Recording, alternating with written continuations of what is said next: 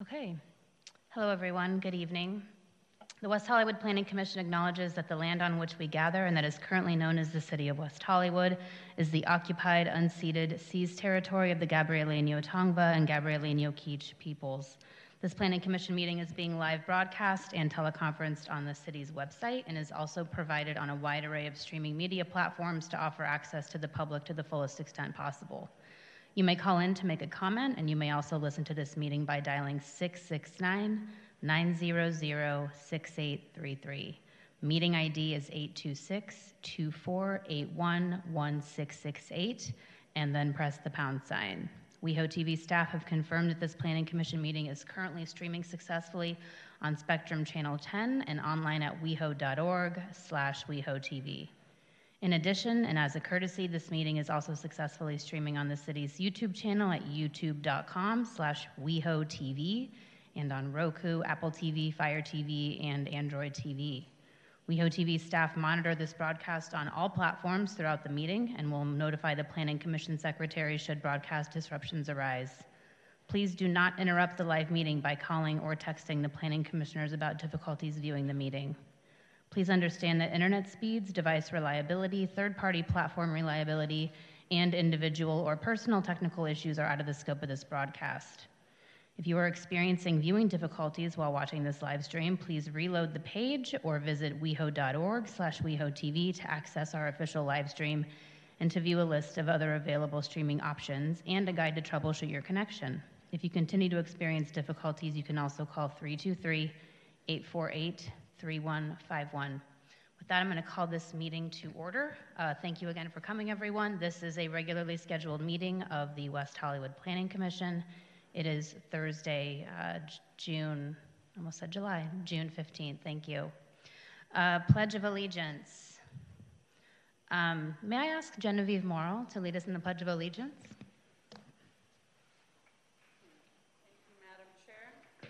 Place your hand over your heart, and we begin.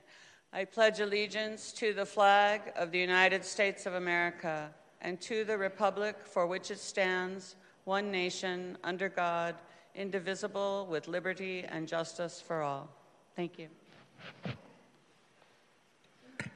Thank you. Okay, our next item of business is administering the oath of office to reappointed Planning Commission members Kimberly Copeland, Michael Lombardi, and Eric Matos. I believe Ms. Crowder will be administering the oath of office. They thought I was taller.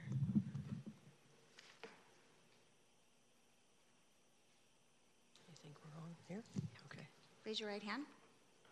I, Kimberly Copeland, I, Kimberly Copeland, do solemnly swear that while serving in the office as a planning commissioner as a planning commissioner of the City of West Hollywood, the City of West Hollywood, that I will support and defend the Constitution of the United States and the Constitution of the State of California, that I will bear true faith and allegiance to the Constitution of the United States and the Constitution of the State of California, that I take this obligation freely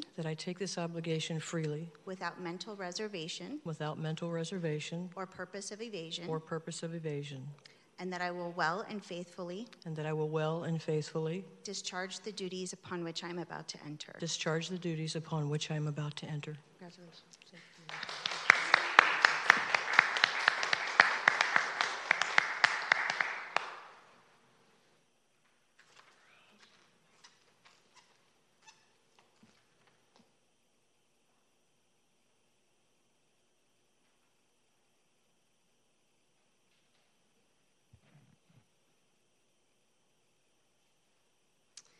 Raise your right hand. I, Michael Lombardi, I, Michael Lombardi, do solemnly swear that while serving in the office of Planning Commissioner for the City of West Hollywood, that I will support and defend the Constitution of the United States and the Constitution of the State of California, that I will bear true faith and allegiance to the Constitution of the United States and the Constitution of the State of California, that I take this obligation freely without mental reservation or purpose of evasion, and that I will well and faithfully discharge the duties upon which I'm about to enter. Congratulations. Thank you.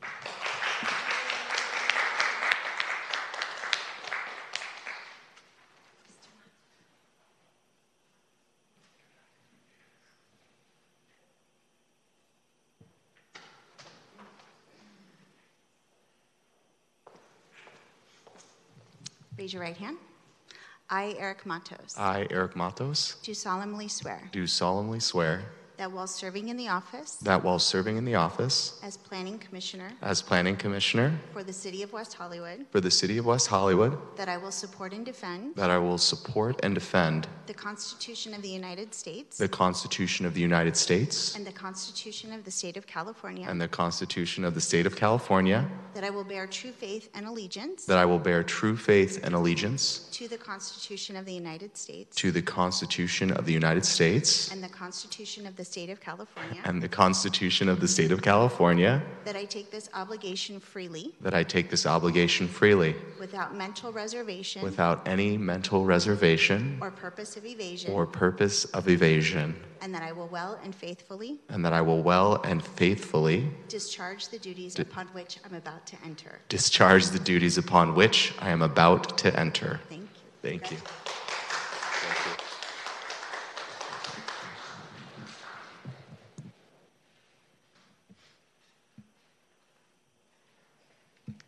Thank you. And congrats. Item 4, roll call. David, will you please lead us in roll call? Thank you. Good evening, Commissioners. Commissioner Matos. Present. Commissioner Lombardi. Present. Commissioner Gregoire. Present. Commissioner Edwards. Commissioner Copeland. Present. Commissioner Carvalero. Present. Chair Jones. Here. And we have a quorum. Great. Item 5 is a special order of business. Comes but once a year. And those are items 5A and B, our election of chair and vice chair.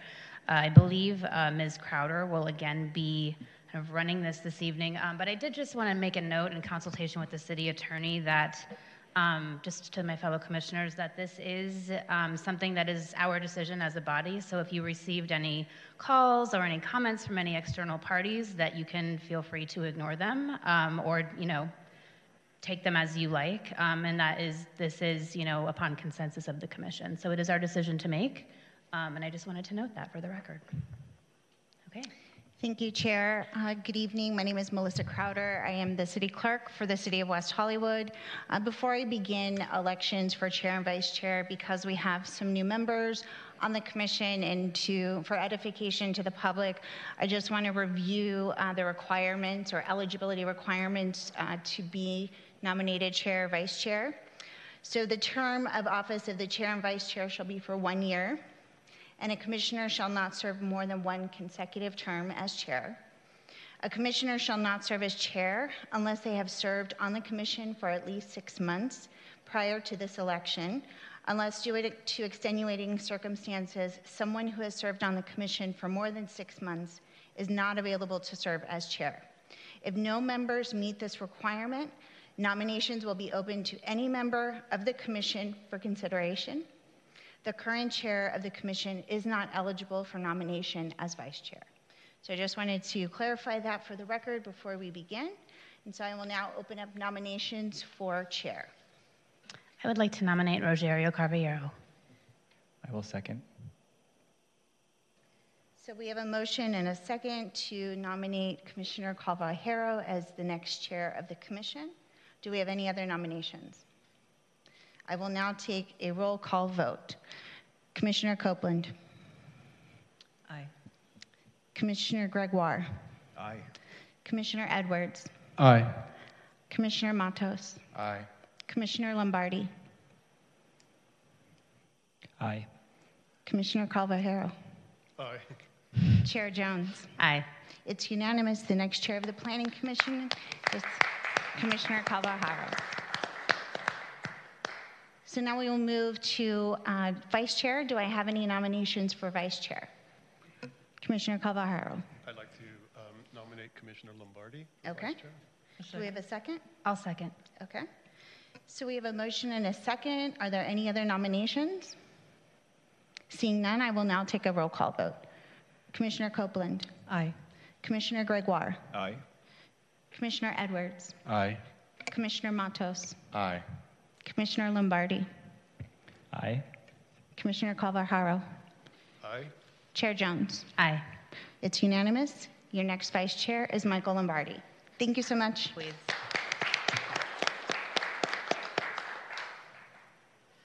So, do we move now? Is that how that works?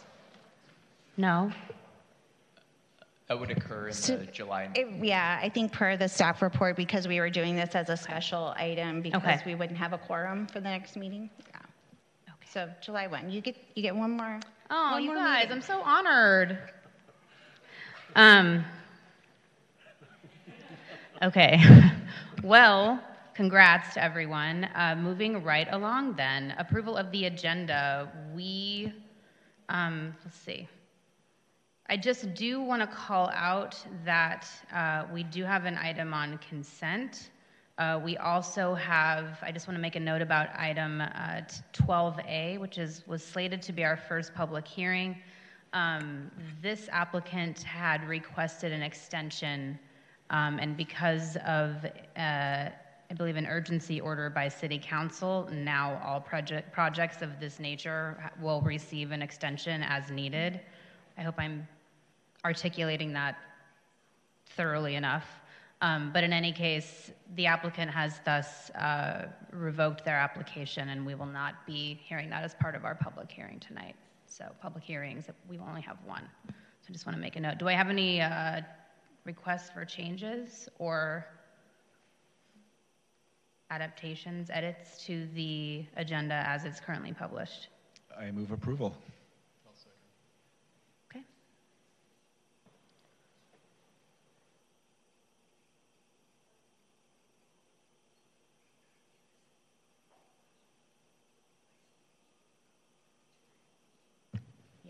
There we go. And thank you. We are a little delayed tonight. Moved by Commissioner Gregoire, seconded by Commissioner Carvalero.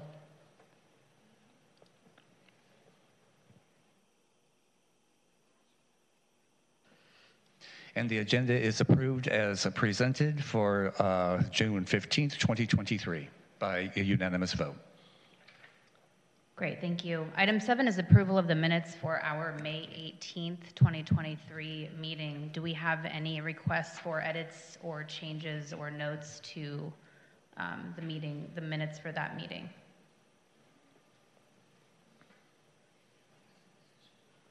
I move approval. Moved by Commissioner Gregoire, seconded by Commissioner Carvalero.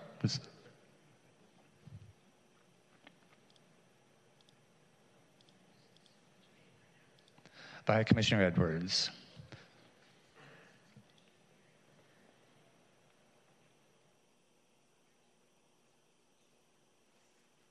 And the motion carries unanimous to approve the minutes as presented for May 18th, 2023.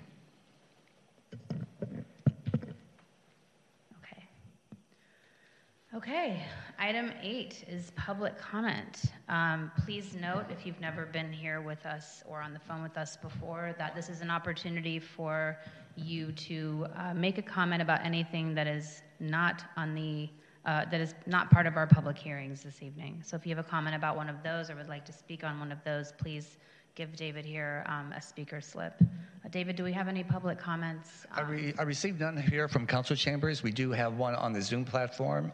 If there is anybody else on the Zoom that would like to speak, use the raise hand feature or *9 for me. And I'll hand it over to Joe for the Zoom public comment. Evening. Will Speaker Alec Friedman please state your name and city of residence, and remember to *6 to unmute yourself. Yes, good evening, Commission. I'm Alec Friedman. I'd like to speak. I live right on the border of Hollywood and West Hollywood, and I'd like to speak on item number 12B. Okay. No, sir. When we get to that item, we'll call you to make your comment at that time. This is just for a general public comment. Oh, my name, sorry. Okay, so should I use myself back? Yeah, no, just hang tight, listen to us, or watch us if you're on the Zoom platform, and we'll call you at that appropriate time for you. Sounds good. Okay, copy that. Sure, thank you. And Chair, I believe that is all we have for public comment. Okay, there will be another opportunity for public comment at the end of the meeting if anyone is concerned that they missed a chance to speak. So just make a note. Okay, item 9 is Director's Report.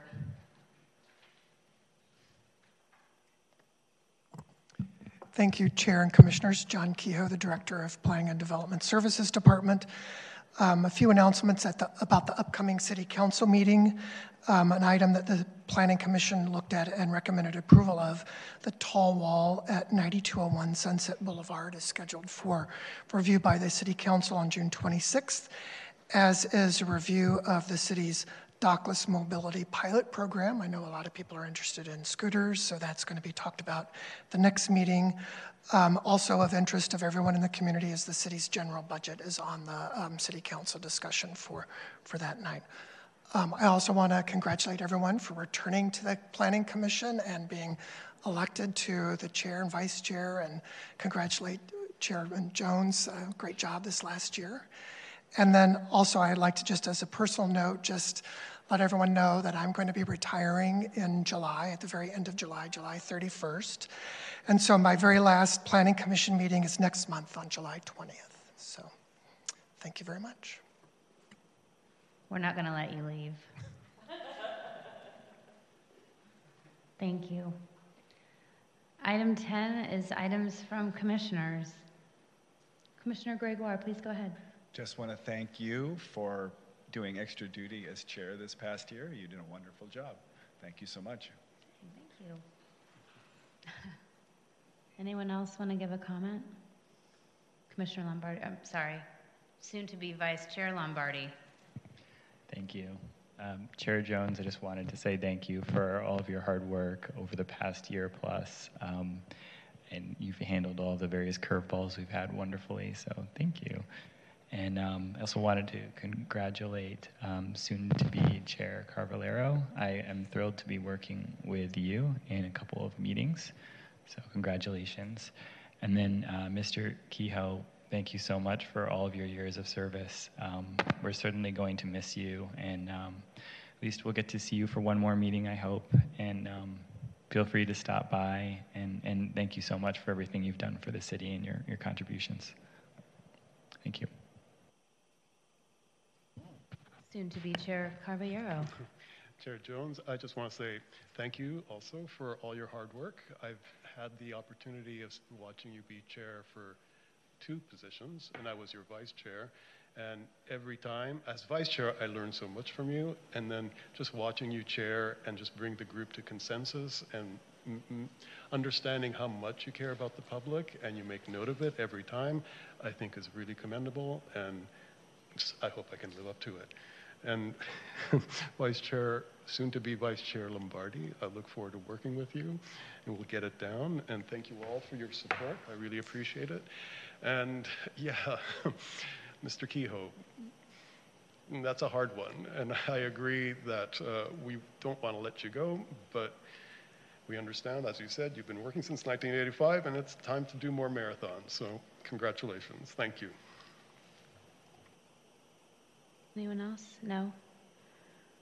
Well, I'm just going to say quickly, one, thank you. It's my privilege to be chair. It's not easy, and sometimes it's not fun either. Just a warning. But it has been my privilege and my pleasure to work with all of you. I just want to say I think historically this is a body that has overwhelmingly worked incredibly well together and with a huge amount of respect and collegiality for each other, and I am very much looking forward to continuing to work with all of you. Congratulations to each of you, certainly on your nominations and confirmed elections. Mr. Kehoe, you will be missed. I will miss, this hasn't happened in a while, but eating pancakes with you or watching you eat pancakes very, very early in the morning on Thursday mornings. Maybe we will eat some in your honor going forward. But I just wanted to make a final note that due to a vacation that's been planned for some time, and because of a very poorly timed work offsite in Orange County that I have to be at for 3 consecutive days, I'm going to be missing both meetings in July, unfortunately. So there you have it. So John, I will miss your last meeting, but I'll make it up to you. And as much as we've loved having you here, please don't feel obligated to come to West Hollywood Planning Commission meetings in the future unless you're just incredibly compelled to do so. Just imagine loving your job that much. But in any case, you'll be missed. Okay, if there are no other comments from commissioners, we can move on to item 11A as our consent calendar. This is Capital Improvements Program fiscal year 24 through 2028. As my understanding, staff does not want to give a presentation on this. This is really more of a receive and file. It wasn't pulled, so just noting that. If anyone from the public did want to comment on this item, you can have an opportunity to do so with the public comments at the end of the meeting. Okay, public hearings. We only, please go ahead. Chair, I'm sorry. Can we get a motion on that? Sure. We do have a resolution. Of course, that's my bad. Thank you for keeping me in line as per usual. Moved by Commissioner Gregoire. Does someone second it? I can. Seconded by Commissioner Carvalero. Great, thank you. There's a little bit, you can't see this, there's a little bit of a delay on with our system right now, so if there are any awkward pauses, that's why. And the motion carries unanimously, approving resolution number PC 23-1520. Thank you. Okay, public hearings. Again, per my earlier note and our approval of the agenda as it's written, we will be only having one public hearing tonight. That's item 12B, 1130 North La Brea Avenue. If you weren't with us earlier, the application for the extension was withdrawn by the applicant for item 12A because all projects of that size will be granted an extension as a matter of policy at this point. So with that, again, this is item 12B. This is a public hearing to consider a request to allow the sale of alcoholic beverages for off-site consumption and accessory on-site tastings in conjunction with the retail store for the property located at 1130 North La Brea Avenue in our fair city. And I will turn this over to Roger. So lovely to see you for the staff report this evening. Thank you.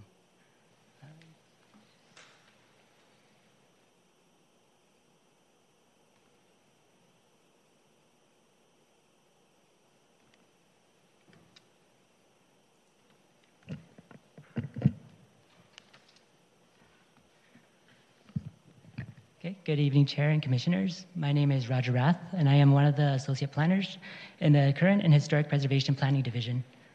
The item before you, as mentioned, is a request to allow the sales of alcohol beverages for off-site consumption and accessory tasting events at 1130 North La Brea Avenue for Total Wine and More. The subject property is located near the northeast corner of the Santa Monica Boulevard and La Brea Avenue. The blue box indicated on this photo is a tenant space. The tenant space is within a one-story commercial building that straddles the jurisdictional boundaries between the city of West Hollywood and the city of Los Angeles. The area in the West Hollywood is mostly the parking lot, but does incorporate about 22 feet in width from the building frontage. Most of the tenant space in the loading area is in the city of Los Angeles. Approval of this request from the city of West Hollywood will be predicated on obtaining any required approvals from the city of Los Angeles and the California Department of Alcoholic Beverage Control. This is a photo of the front elevation. The entrance to the tenant space is located on the west elevation facing an existing surface parking lot. The floor plan mostly consists of retail area for the alcohol sales. However, there are 2 tasting areas and wine education area for a total of 963 square feet for these accessory uses. The item before you today is because Section 19.10.030, Table 2.2-5, identifies this as a land use that requires a conditional use permit that requires the Planning Commission to be the review authority. The state regulates alcoholic beverages through the California Department of Alcoholic Beverage Control, and the use does not require a regulatory business license or review from the Business License Commission. In addition, entitlement projects are not reviewed by the Public Safety Commission. The use proposes to operate Monday to Saturday from 8 a.m. to 10 p.m. and on Sundays, 8 a.m. to 9 p.m. In addition to selling alcoholic beverages, incidental uses include weekly on-site alcohol tasting events, wine education classes once a week, and at-home deliveries. All services will be provided within the hours of operation. The use is entirely contained within the interior of the building. The use is conditioned to meet all requirements in Section 19.36.060, which puts the standards on all off-site alcoholic beverage sales, which includes physical conditions of the property and operations. These standards can be found in the resolution as condition 3.1 to 3.6. In addition, staff would like to add into the record an additional condition as condition 3.4. The condition will read, the approval of this project is contingent upon obtaining all necessary approvals from the City of Los Angeles and the California Department of Alcoholic Beverage Control. As condition, the proposed sale of alcoholic beverages for off-site consumption and accessory tastings will be an amenity for many residents surrounding the site and will not cause a new or exacerbate any existing public nuisance in the vicinity. Therefore, staff recommends approval of the application with the adoption of draft resolution PC 23-1521. The application has also prepared in a presentation as well. However, staff is available for any questions you may have. Thank you. Great, thank you. Before we move to the applicant's presentation, do we have any questions for staff about items contained in the staff report? Yeah. Go ahead. Great. So my questions are more about enforcement. And in the resolution on page 4 of 6, item 1.5, it basically mentions that if the applicant fails to comply with any of the conditions, that we will take measures and even the possibility of revoking a permit. And then item 311 and 312 talk about 1,200 square feet or 25% of the floor area for the tasting room and 36 attendees maximum and 1 event per week. How do you manage all that? How do we manage that? And who follows up with that after the certificate of occupancy has been issued? So the question is, how do we assess whether they're following their conditions or not? And our code compliance is generally reactive. It's complaint-based. So if there comes to be a complaint that something is going wrong or there are nuisances in the area, they would respond and assess the situation at that point. Also, if we just, if we are out in the community and we notice things or people tell us, then we'll investigate a little bit further. But, we're not sending people out every day to make sure that they're only doing tastings 1 day a week. Yeah, okay. That makes sense. I didn't think that somebody would be going out there all the time, but like the 1 event a week. How does it not become 2 events a week? But I don't know if that's a big issue, but it was something that has been on my mind just generally. How do we follow up with projects and make sure that people are being in compliance? And my other question is just about the hours. How did you come to 8 a.m. to 10 p.m.? That's the hours that the applicant requested. Okay. And it's also part of our noise ordinance in the City of West Hollywood. We don't want businesses or any uses to disturb residents' sleep between 10 p.m. and 8 a.m. Great. Thank you. Sure. Commissioner Gregoire? What sort of role does the City of Los Angeles play, since most of the property is located in LA? Has there been some sort of process before some LA city body? What was the result of that? Will there be a process? Yeah. Hey, David, just make Commissioner Gregoire. Yes. Oh. Yes, so there is a process with the City of LA. They are going through the application process right now. They will have to go before a body to kind of get this project approved. Their first step that they already completed was to go to the neighborhood council to get a letter of support that was included in the exhibits. But essentially, from that point on, they're moving forward with the City of LA to get their final approvals on their side. Does City of West Hollywood have any process for reaching out to neighborhood councils? Not officially, no. If there's a project that spans or is close to LA, we will reach out to the planners and collaborate with them if possible. Great. Thank you. I promise I'm looking down there too. I think Commissioner Copeland was next, and then Commissioner Matos, you can go after that. Thank you, Chair. The only ingress and egress for this would be on La Brea, is that correct? As well as pedestrian entrance and exit would be on La Brea? So for the pedestrian, for the public, yes, it's strictly in the front of the... Okay, is there any emergency exit door in the back of the property? I believe there is, yes. Yes. Yes. Okay. Since most of the store is in fact in Los Angeles, but the address and the frontage is in West Hollywood, when there are complaints, those would be responded to by West Hollywood Sheriff Station, is that correct? So it would be so if they call the sheriff department directly, they would be served by the sheriff department. If they call the LAPD, they would directly, then they would be serviced by the LAPD. But if they were to dial 911, it would be whoever answers the phone first and is able to handle the call. And that's how that property would be serviced. So it could be responded to by either West Hollywood Station or That's correct. the Sheriff's Department? Okay, so the cost of that would not be absorbed solely by West Hollywood Sheriff's personnel, is what you're saying? For emergency response or for criminal complaints? It wouldn't just, it could be either or responding. It would be, yeah, whoever responds at that time.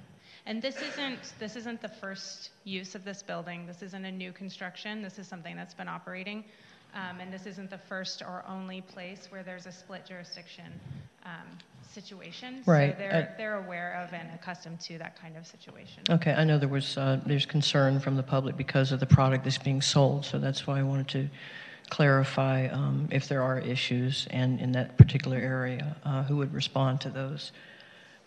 This may be a question for the applicant as far as surveillance and security plans, so I'll save that for them. That's it for me right now. Thank you, Chair. Thank you. Commissioner Matos? My question has actually been answered, and I'll save the rest of my questions for when the applicant comes on. Thanks. Yeah, so out of curiosity, if there's a complaint and staff has to go out there, do they have access to the conditions of approval to understand how, if they're out of compliance, like how does that work? Oh, yeah, the code compliance team does have access to all of our condition of approvals. Okay. Yeah. Okay. Commissioner Lombardi, please go ahead. I have just one follow-up question relating to the Central Hollywood Neighborhood Council. So I understand that they wrote the letter of their recommendation of approval, and I did try to look to see if there were any minutes or record of those discussions. I couldn't find any. I just wanted to check to see if you heard anything in conversation or communication with that neighborhood council, any topics that they may have raised that would be of concern to us, if you're aware of any. I did do some research to find out, and I reached out to a couple contacts, but unfortunately there was just no information in terms of minutes or topics of discussion there. Okay, thank you.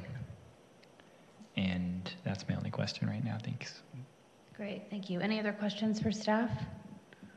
Okay, before the applicant's presentation, I do want to make sure that we do disclosures. Does anybody have any disclosures? Go ahead. Yes, so I have spoken with members of the public. I met with the applicant regarding matters contained in the staff report, and I also made a site visit to the location specific for the purpose of this meeting. Any other disclosures? Commissioner Lombardi, go ahead. I did have a phone conversation with the applicant. We discussed matters included within the staff report. Okay. All right, unless anyone has anything else, we will move into the applicant's presentation. Please be sure to speak into the mic. I know that probably seems very common sense, but sometimes it is hard to hear, especially for people on the phone. You'll have 10 minutes. Terrific. Thank you. Okay. Hi, good evening. My name is Steve Rawlings. I am a consultant to Total Wine & More. I assist them with permits to run their operations throughout the state of California. Also joining me this evening via Zoom is Phil Armstrong, who is the Corporate Vice President of Real Estate for Total Wine & More. He is located on the East Coast, but he did Zoom in, and obviously he's available for any questions that you might have. I did have a presentation for you this evening, and we'll go through it here in just a minute. But before I start, has anybody had the opportunity of visiting a Total Wine & More store? You have, okay. Well, I certainly hope that the experience was a good experience. I'm going to show you a little bit about the company. Currently, I'll get into it right now. We are taking over the old Rite Aid space, and we're targeting to be able to open in April. Obviously, we need to get through the approval process, but that's kind of the timeline that we're operating on. Next slide. This is just some kind of quick facts about the company. Things that I think are that I'd like to really point out is that they currently have 249 stores in 27 states and currently operate and open 35 locations in the state of California, all the way from San Diego clear up to Santa Rosa, California, in the Sacramento area, Inland Empire, and so on and so forth. And this is hopefully not their last store in the greater Los Angeles area, but they're certainly very excited to be here in West Hollywood. What we believe really sets Total Wine & More apart from many other retailers is that we have 8,000 wines that are inventoried. In addition, a really, really wide selection of other spirits as well as craft beers and your regular beers that we're all used to. I did want to kind of show you, I think a picture paints 1,000 words, and so the next couple of, okay. I didn't know that was up there. Anyway, I wanted to show you guys a little bit about what a typical store is going to look like and the experience that we offer to our customers. Again, they're taking over an old Rite Aid store, and they are going to completely remodel it. They will be spending millions upon millions of dollars in tenant improvements, and I think when you see the pictures, I think a little technical difficulty. I did bring a couple of printed ones. We can give you a little bit more time to accommodate. It's okay. Okay. I will kind of tell a little bit more about the company. They've been expanding in California for the last 10 years. And the 35 the stores that we open have been very well received by every community, and we're not aware of any issues with our operations there in any of our stores. So anyway, this slide I'll stop on for just a second and talk a little bit more. There was a mention that we do on-site tasting. And what that is that's samples. I think we've all gone to Costco and eaten little food samples. Well, this is an opportunity to sample, perchance, a craft beer or some specialty wines that we're promoting. And they happen out there on the sales floor. That particular situation, what is missing there is we take barriers, temporary barriers, and we put them in. And so there is a very, very finite area in which we are allowed to actually pour and serve somebody. And as Roger had alluded to, in total, I think the ones out on the floor are roughly 150 to 200 square feet when you measure everything there. And the ABC has very, very strict guidelines with how many samples you can give somebody and the quantity. It's less than an ounce per sample, and you're only allowed to give out 3 samples of these products when somebody is there. Obviously, nobody under the age of 21 is allowed into the tasting area when it is set up. In fact, our policy is that nobody's allowed under 21 in the store unless clearly accompanied by an adult. Obviously, parents do bring their children in there, and that's not an issue. And so it's very, very regulated in terms of what we can serve. And we have these as promotional. We might have a craft brewing company that might be promoting a certain type of beer, and we give them the opportunity to set up in our store. And we also have, from time to time, our employees give out the samples, and they can tell customers about it. We can go on to, and there's 2 of these locations. One is usually set up for beer, the other one is set up for wine, and they're kind of on opposite ends of the sales floor area. This was the next area that I wanted to kind of focus a little bit upon. We really pride ourselves on providing education about wine. There are, obviously, for those of you that do drink wine, we know that wine comes from France, it comes from Italy, it comes from Napa Valley, and there are, Chardonnays and Rieslings, et cetera, et cetera. Well, we put on seminar type of classes, and they're intended to be classes, in which we might have, the theme might be wines of Tuscany. And in that seminar, you're going to have a sommelier tell you about the wines, but they're also going to tell you about the history of the region, the types of grapes that they're known for, and some other interesting facts about the grapes and the soils. And you can take a pretty deep dive into the wine and the winemaking process of that particular region. And so this class, they happen sometimes once a month, maybe twice a month. They're by reservation only. You have to go online and sign up for the class. In this particular location, we have room for about 36 people to participate at a time. And again, the class is led by a professional sommelier, and they are given samples of wine. A typical sampling during a 1 to 1.5 hour class would be 3 to 4 1-ounce samples. It's not intended to be, hey, come on out and drink. It's literally, hey, come on out. You're learning about wine, and we're going to give you some samples and hopefully educate yourself and educate your palate on a variety of wines. And this is something that's extremely well received in all of our stores. And again, they only happen maybe once a month, maybe twice a month, depending on the situation. And again, it's in a very confined particular area. In terms of ABC licensing, and this is I think important to point out, this particular area is licensed to do to serve and consume on site, and the 2 areas on the sales floor are. No other place is allowed to actually pour and consume. And ABC, literally, there is a line on the application that says you can only do it right here. And ABC, this is not a uncommon thing. There's a lot of markets, Gelson's Market, Whole Foods. They do tastings oftentimes out on their sales floors. And it is monitored by ABC. And for the most part, it hasn't become any type of issues for any retailers that I know of by having these.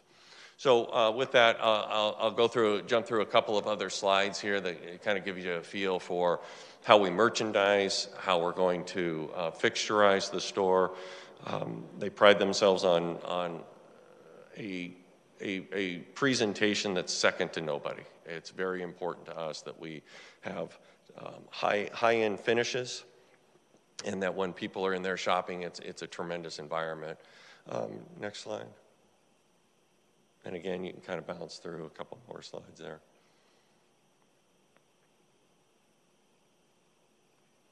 And if we can go, we'll go to the site plan real quick. As you're all aware, we do have a situation I've never encountered before. I've been in kind of an entitlement business most of my life. I've seen this in land situations where a piece of property is split. I've actually never seen a building where it sits in two jurisdictions. So this was rather unique. I went back to the Hall of Records at the City of Los Angeles. They brought out an old box with documents from 1968, I believe. And when they originally approved this, they acknowledged that the majority of the shopping center was going to be in the unincorporated area at the time, which I have always, and there was no records at the County of Los Angeles. So how this came about, I'm not 100% sure, but it is a divided line. And we have approached the City of Los Angeles and said, hey, here's the situation. They talked about it internally for a couple of months, and I talked to probably a half a dozen individuals about this particular situation. And finally, they came back and said, yes, we would like to, you are going to need an entitlement from us as well. So, of course, we've complied. We have filed an application. We have paid for expediting processing.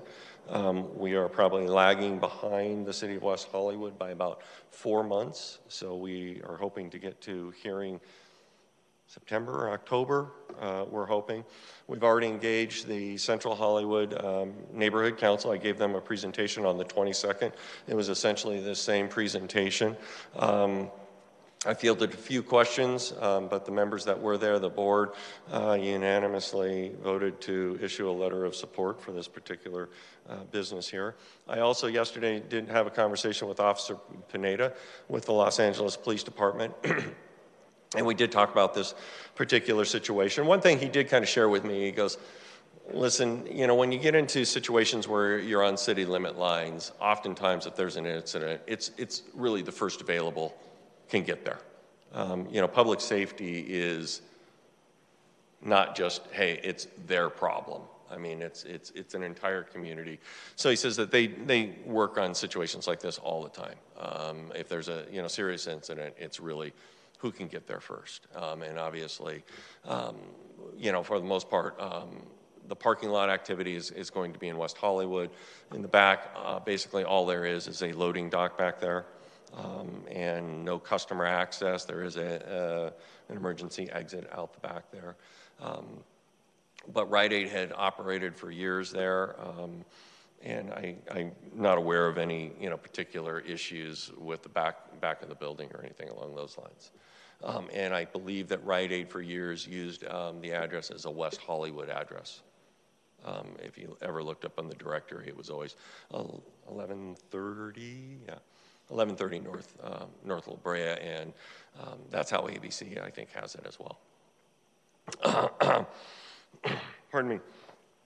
A couple of other points I do want to make. Total Wine & More will employ anywhere from 30 to 40 people to operate this store, maybe 10 to 15 people on site during any given shift. All of our employees do receive full benefits, and it is very highly rated as a great company to work for. For the most part, the employees will very much likely come from within a 10-mile radius. That's where they will live. And we have a long track record of retaining employees for lots of years, and I think that's a great testimony to the type of management that's here. It is very professionally managed. There's a huge emphasis on training, not only about the products, but just in customer service and also looking out for, potential issues that might be occurring. Obviously, no retailer wants to see shoplifting going on. No retailer wants any of their customers necessarily to feel uncomfortable about activity going on in the store or out in the parking lot there. And so we've spent a lot of time training our staff to be proactive, proactive with helping customers out, proactive if there is something that doesn't look right in a particular situation. And we haven't had any particular major issues that I'm aware of in any of our stores in the state of California. We work closely with communities and local police agencies. If people want to see our security plan, we're more than welcome to show that with them and work with them. We have a large surveillance camera system. I think the store will probably have 30 plus cameras interior as well as cameras on the outside as well. And sir, your presentation time has expired. Okay, then I'm done. Thank you so much for your attention, and obviously I'm here to answer any additional questions. Great, thank you. Can I add? I'm sorry. For the record, we do agree to. We agree to all of the draft conditions that are presented to you this evening. Great, thank you. I'm going to defer to my fellow commissioners. We can ask questions now, or we can wait until after public comment. I'd like to ask questions now. Okay. So just please stay at the dais. Commissioner Matos, please go ahead. Hi, thank you, Mr. Rawlings, for your presentation. You had mentioned that you have a security plan in the form of security cameras. Is there any security plan beyond the use of cameras and coordination of law enforcement as implied in the staff report? We do, obviously we provide our employees training. We do lock certain products that are the more expensive products. They're usually stored or displayed in a locked cabinet there. We have worked closely, obviously, with our shopping center, landlords for monitoring of the parking lot and so on and so forth. But traditionally, our just internal folks, we have a lot of people up near the cash registers. The entrance and exit is kind of in one location. It's very easy for our staff members to monitor the activity there. We do go into the parking lots on a regular basis, and we do check the back of the building. So far, in all of our other stores, it seemingly has been very, very effective, but we're certainly always open to working with communities to make sure that our business is not going to be any issues for the community at all. Do you plan to have a security guard during operating hours? That's not typically in our business model. We make adjustments as business goes. I do know that we do have security personnel in other stores in other parts of the country because as a retailer, we want our customers to have the best experience they can possibly have. And part of that is that they need to feel secure when they're in the store and in the parking lot. 2, we want our employees to be safe. We have a fiduciary obligation to them to make sure that the atmosphere is safe. And 3, we don't like to see product leave the store either. Now, our folks are trained to deter some activities. We certainly don't go hands-on and try to wrestle somebody over a bottle of wine. That's not a practice that any retailer or any policing agency encourages. That's certainly that. But yes, from when the circumstances have arisen, we certainly have beefed up our security. So I guess my question is, just given that the street frontage for this location is in the city of West Hollywood, along with the parking lot, that's very sizable. Beyond the theft conversation, what is the plan for Total Wine and More to mitigate on-site consumption, where someone is going in, purchasing a bottle of alcohol, and then consuming that bottle of alcohol in the parking lot? Do you have a plan for that? We monitor our parking lots. Our team does. I mean, we frequently visit that, and obviously, if that's happening, we usually will call law enforcement because clearly that's an illegal activity to be doing. We haven't seen a lot of that. We're kind of a destination location for a lot of people. We're not like a convenience store or a grocery store. This is a purposeful shopper that's coming to look at a wide variety of product or to try to find something very specific, and we just simply haven't seen people buying a six-pack of beer and walking into the parking lot and start drinking in the car in most of our stores. Can it happen? Certainly. Do we go out and monitor it? Yes, we do. We don't want that activity to happen either. Are you open to having a security guard on site during operating hours? I would probably have to defer to Phil Armstrong, who's here, and he can probably address that better than I can. Okay. So. Thank you. Yeah. Thank you, Chair. Any additional questions? Commissioner Caballero, please go ahead. Thank you, Chair Jones. Thank you for the presentation. I did a quick Google search on other establishments that you had, and only because the 8 a.m. opening kind of stuck out at me for an alcohol store. And I noticed that your Woodland Hills store, no other store in the area opens before 9 a.m., and the Woodland Hills store, which seems to be most similar condition to this, where you have residential bumping up against commercial in close proximity, opens at 10. Would you be open to having an opening that is 9 a.m. or 10 p.m. just to minimize any activity in the early morning that could disturb neighbors? I think it's something that we can consider, and again, I think that I would defer to Phil, who is online here, and I think he can, very succinctly answer that question. Do we want to get Phil? Can Phil get on? Yeah, I would propose a 10 a.m. to 10 p.m. opening. And I noticed that you requested on Friday being open till 9, and I don't see why that couldn't be 10 to 10 like you have in your Woodland Hills store. I think it was Sunday that was supposed to be closing at 9, but if it was yeah. Friday, it was a typo. I think.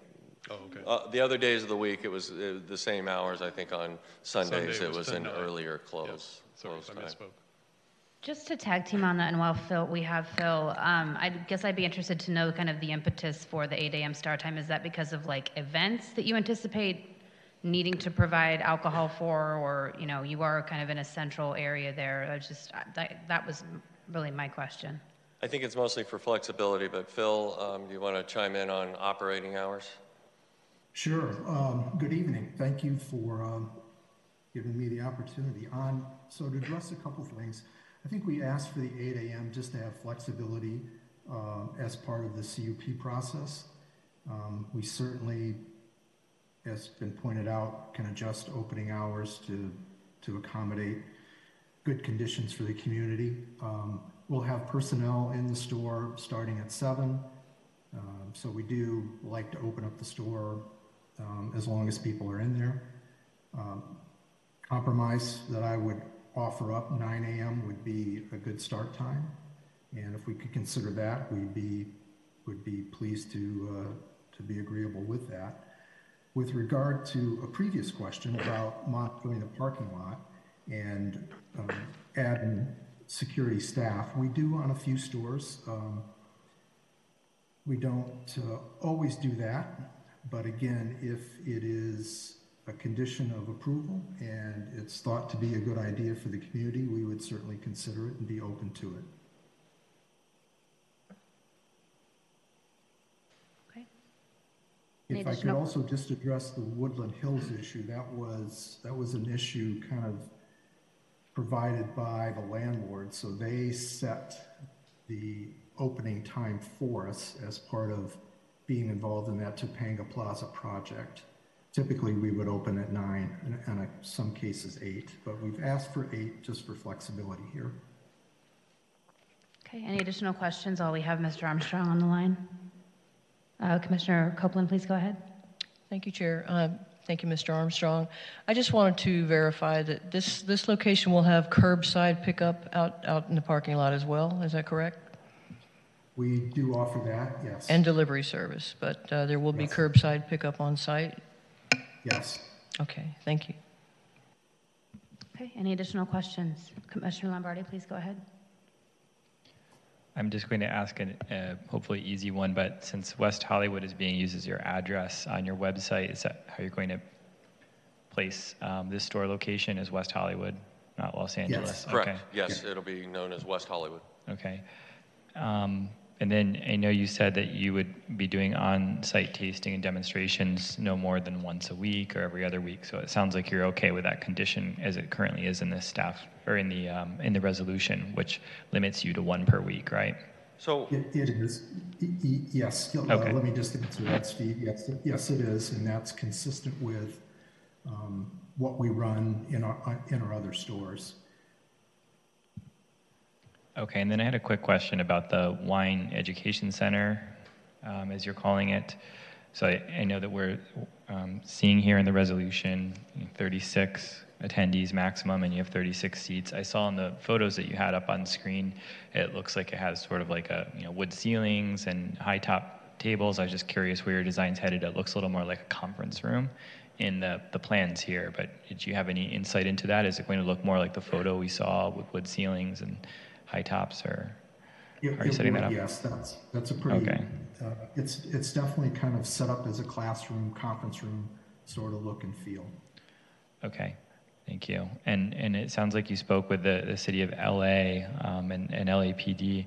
Did you also speak with the West Hollywood sheriff's captain as well? Did you have any communication with the city of West Hollywood with regards to law enforcement? I have not directly. I assumed that they had, had an opportunity to review the package and provide comment, and I never got any feedback that there was any concerns from that standpoint. Okay, and apologies if I missed this. You may have kind of answered this a minute ago, but in terms of security within the stores, it sounds like you have had security officers in some store locations. Is that something that was determined at your own will or your own choosing, or was that something that was a condition that you're meeting, and that's why you have the on-site security?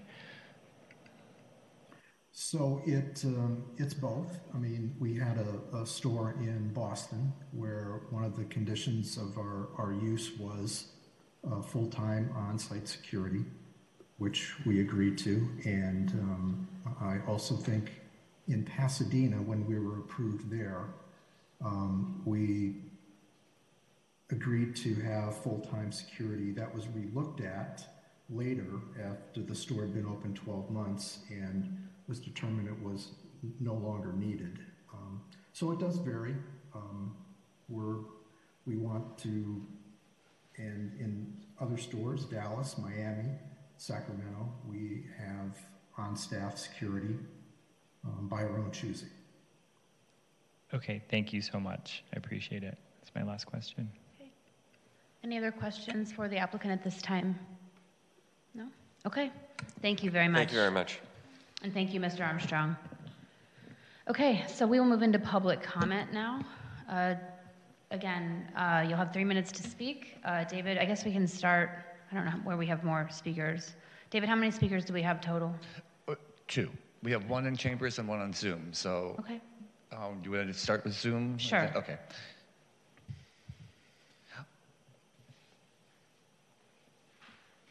Hello, Alec. Go ahead and unmute yourself by *6, and then state your name and city of residence, please. Yes, good evening. I'm Alec Friedman. I live in Hollywood, on the border of West Hollywood, and I'd like to comment on item 12B. As you've seen from my recent correspondence, I'm in full support of the redevelopment project. I think it's a great idea for several reasons. First of all, right now, this former Rite Aid location is just kind of a blighted, empty spot, which actually attracts some illegal activity, and it's definitely in need of major redevelopment. So I think this is a great idea.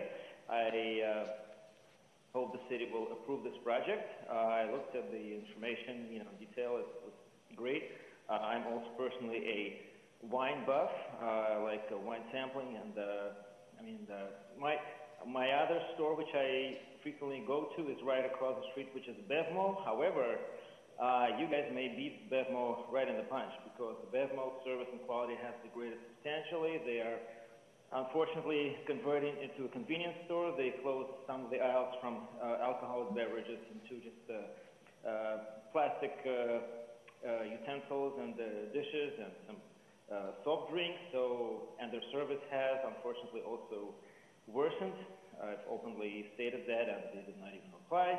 But anyway, so the Total Wine Store may have this is a great opportunity for you guys. This is going to bring more shopping options for residents, for wine buffs, and also it's going to, like I said earlier, redevelop this place. And I also want to request, if possible, to make it more, this plaza, make it more pedestrian friendly, so to speak. Because right now, this former Rite Aid plaza is just a utilitarian parking lot. It's kind of a very hostile as far as pedestrian activity. There's no bike parking, there's no pedestrian facilities. So if you guys could maybe consider implementing a little pedestrian walkway, maybe like a plaza, like for example across the street, this West Hollywood Gateway on the southwest corner is an amazing place to shop at and to visit for both tourists and local residents. Now, I realize that this 1130 North La Brea is not situated, or is not really as attractive as the West Hollywood Gateway. However, the opportunity is there. So if you guys could be the start of a major redevelopment of this corner, that would be great. Just make it more pedestrian friendly, maybe again bike friendly, maybe install some bike racks. Although honestly, on the other hand, I can't imagine cyclists arriving and purchasing alcohol and leaving. So, but once again, I fully support this project. Another thing, yes, as far as security, part of the reason why Rite Aid had to shut down a lot of their stores is because of rampant burglaries and shoplifting. So this is the reality, folks. This is not just theory, but there's a lot of shoplifting in the area. So I strongly encourage you to have at least for the first few months or whatever period is necessary, to have a full-time security officer or two. Because you guys may face a lot of shoplifting. But once again, this is a great plan, great project. It's going to revitalize this current vacant spot, and it's going to transform into a more attractive, a great place to shop at. So thank you, and I urge the city to approve this project. Thank you, sir. And we'll move to council chambers, and our one and only speaker will be Genevieve Morrell. Genevieve, you have 3 minutes. Good evening, Madam Chair and Commissioners. Genevieve Morrell, President and CEO of the West Hollywood Chamber of Commerce. And I want to congratulate all the new renewing commissioners, and thank you for your service, Chair Jones. We're here tonight to support Total Wines and More, and it's just a great addition to West Hollywood, to the business community landscape. This business will be a terrific addition to the Mid-East Side, but it also will serve the entire population, we think, of West Hollywood. As the owner said, it is a destination. It's a low-cost option than other large wine stores. You think Trader Joe's versus other large grocery chains, if you think of those types of cost-effective type of options. It's also a family-owned business, and even though it has grown exponentially into this mega national brand, it is still family-owned, and it's still something that I think will be a good addition to the community. The location is key. We've seen these articles on our blighted corners. Those aren't good for any of us. They're not good for business. They're not good for West Hollywood. We want to show we're safe. We want to show that we're vibrant and thriving. So this is a corner, and it will fill this corner and make it a wonderful new addition for the community that needs a tenant already. As they mentioned before, it was already a Rite Aid, had full liquor service beforehand. And I do agree with Chair Jones. I do events all the time, and I'm always looking for places that's open at 8 a.m. To get my stuff done. So giving that flexibility would be great.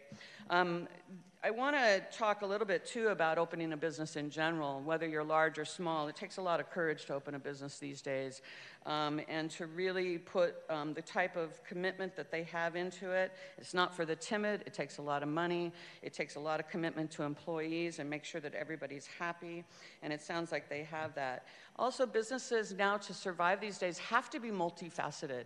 They have to have programming, seminars, wine tasting. I remember coming to you before. It was a completely different commission, but V Wine Room had to come to this little bar, had to come here because they had wine tastings, and there wasn't a code for that. And so they had the same kind of thing, seminars, classes, wine tasting. They had different types of a business model that was unusual.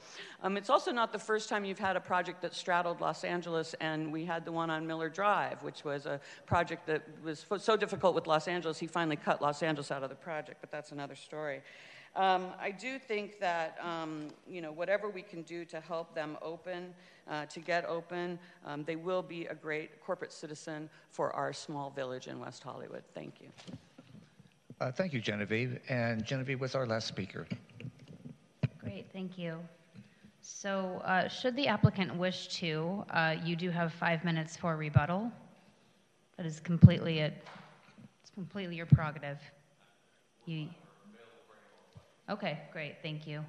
Okay, so if we don't have any more public speakers, I am going to close the public comment portion of the public hearing, and we can move into deliberation. Just a point of order that if anyone has additional questions for the applicant, I will need to reopen the public comment portion of the hearing. So with that being said, Commissioner Matos. Thank you, Chair Jones. So I just want to throw a couple of things out there because I did do a site visit specific to this meeting. As I mentioned in disclosures, I did go walk around the area, and full disclosure, did used to live near La Brea, so I know the area very well. And I just asked around to see what security is currently present. Right now, there is an AT&T and Chase Bank that's abutting the property, and they have their own security, and their security is for their store's front, so they have one guard per location, and then one roving the parking lot, only their parking lot, not the adjacent parking lot for what would be this project. There's security at WeHo Gateway Complex, there's security at the Ulta store, the BevMo, the Target, and that Target is also my home Target, and they've just implemented theft protection measures such as locked cabinets for product shelving. My point in bringing this up for your awareness is that I think for that area, security is an operational reality versus an option. I think that when you have a store location like this that does do on-site consumption tastings, it does do grab-and-go alcohol sales, there's the potential for not only theft, but even beyond that, which is on-site use or on-site consumption of the product. Previously, I was on the Business License Commission. There's a huge, West Hollywood protocol for ensuring that there's not on-site use of cannabis products vis-a-vis implementation of an on-site security guard. And I think that that should be considered for this item, just given the nuance and the location and some of the public safety challenges with jurisdictional response. Because ultimately, if there was an issue, it would probably go to the sheriff's department, especially if it were in the parking lot. So I think, for me, I do seriously want to consider conditioning this project with the presence of one on-site security guard during operations hours. And I would also want to compel the applicant to meet with our City Director of Public Safety, Danny Rivas, so that they can have that discussion, and also Captain Mulder of the West Hollywood Sheriff Station, just so we start that rapport early on. But I mean, that would be my inclination as a condition on this, and I feel very strongly about it. Thank you. Thank you. Commissioner Gregoire? I think this is really a question for staff. I hear Commissioner Matos. He makes a compelling argument about the possible need for security here. I'm not one for wanting to impose any conditions that aren't really necessary, but I suspect Commissioner Matos is right that security might be helpful in this location. I guess my question to staff is, what after tonight we approve this, what can the city do? Are we able to, say we didn't require on-site security, is there a process if there's a lot of problems with this site? Is there a process for the city to address it? What happens if there's an inordinate amount of crime in the parking lot of the store and we haven't required on-site security? Right, so in the zoning code, we do have a section of the code section 19.80.060D. But essentially, that section allows the review authority to modify conditions if it meets certain findings. And one of the findings is that, the condition of approvals are not sufficient enough to prevent nuisances or stop the nuisances. So there's an opportunity per our code to modify those conditions to allow us to battle those nuisances. Okay. And my second question is, so if we adopt Commissioner Matos' idea to require some sort of on-site security during operating hours, I heard the applicant say that in Pasadena, they found that there were no problems for a year and they were able to take that condition away. Is there a process in West Hollywood whereby if we required security tonight, a year from now, they could come back and say, oh, we haven't had any incident, we'd like to eliminate our security guard? There is a process for amendment, but I do want to bring up that for previous projects, we have had conditions that allowed reviews of the projects. So, for instance, there's we could do a 6-month and 12-month review after commencement. See if we can give updates of any police reports or any things to the commission, and then if there are issues and the commission does want to pull the item back and require the security guard, that's also a possibility that we have a condition for. Okay, thank you. Those questions and answers were very helpful. I'm on the fence about this. Again, I don't want us to ever to impose an expensive requirement on a new business in the city. That's not necessary, but I do share the concerns about security for this particular location, especially over the last few years. So I'm curious to hear what my fellow commissioners say. I think I'm open to both, either with or without extra security. So I'm still on the fence about that. I generally support this. I actually would like to retain the 8 a.m. opening. Maybe I'm a crazy morning person, but it really bothers me that stores don't open until 10 o'clock. So I don't know, maybe as we get older, a lot of us like to go out early in the morning and do errands when there isn't a lot of traffic. So let's please not put any conditions that wouldn't allow anyone to open up as early as they would like. Yeah, I would support a 6 a.m. opening time. That's when I like to go out and do my errands. Wine shopping at 6 a.m.? I'm just kidding. That's all I have for now.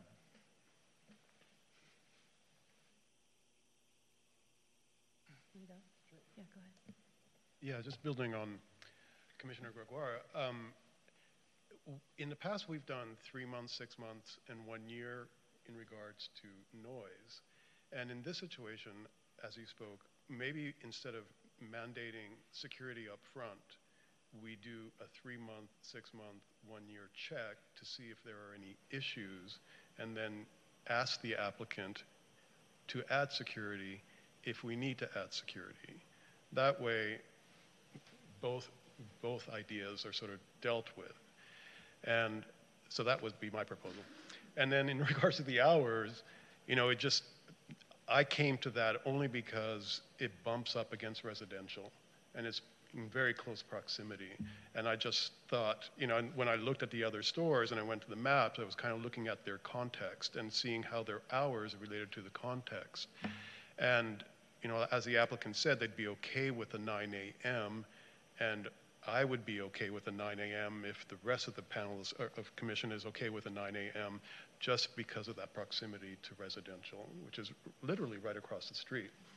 But outside of that, I think this is a great business to bring into the community. It's a great location. It works well with WeHo Gateway. It gives us an anchor there, and I think it'll improve that corner a lot. So I'm in support of that with those 2 potential conditions.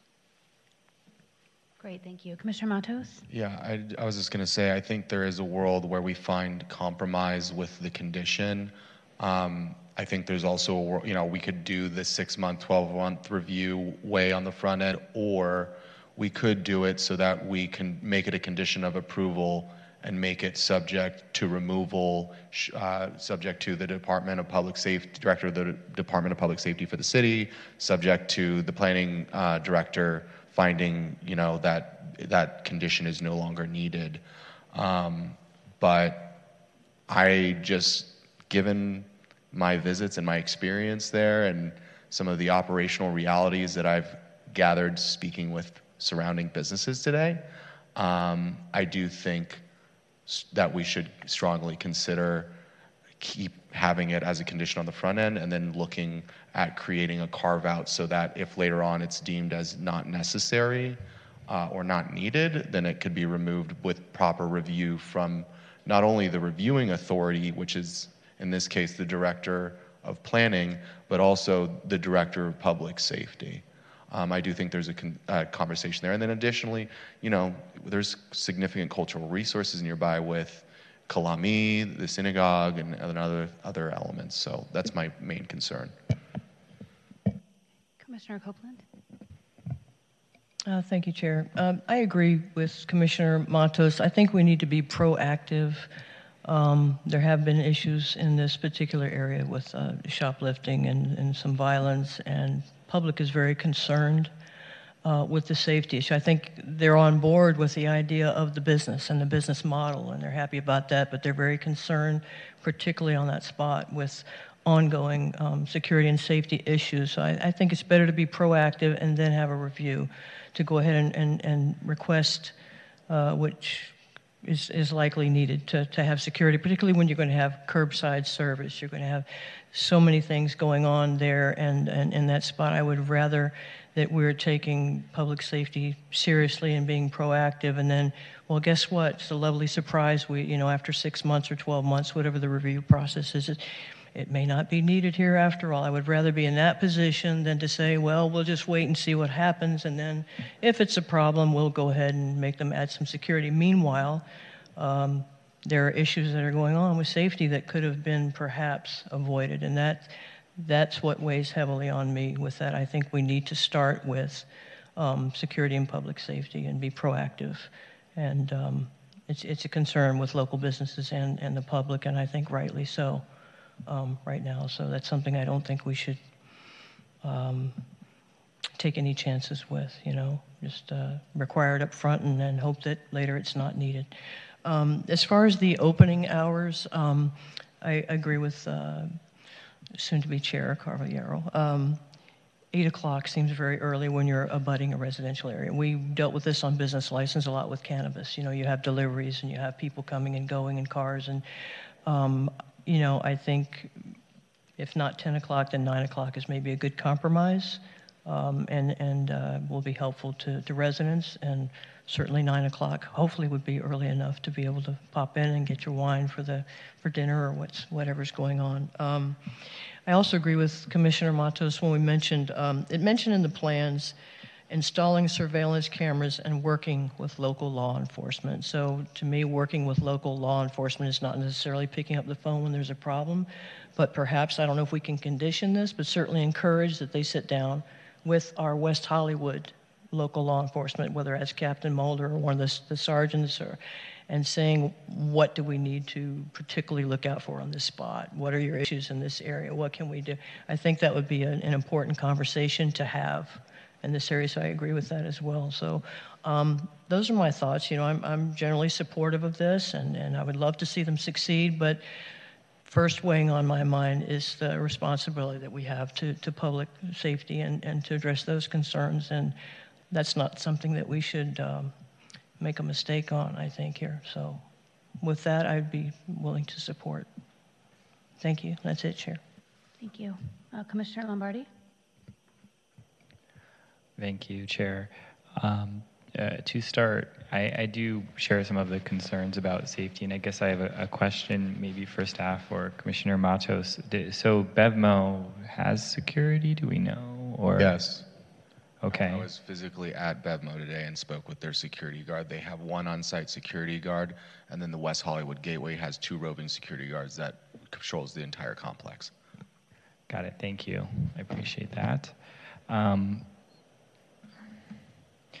I'm also looking at the code. I think, Roger, you were mentioning 19.80.060G. The language doesn't look too strong in terms of where those conditions may change. So I actually have very similar notes that I had written down to Commissioner Cavallero with regards to maybe doing some sort of review at 3 months, 6 months, and 9 months.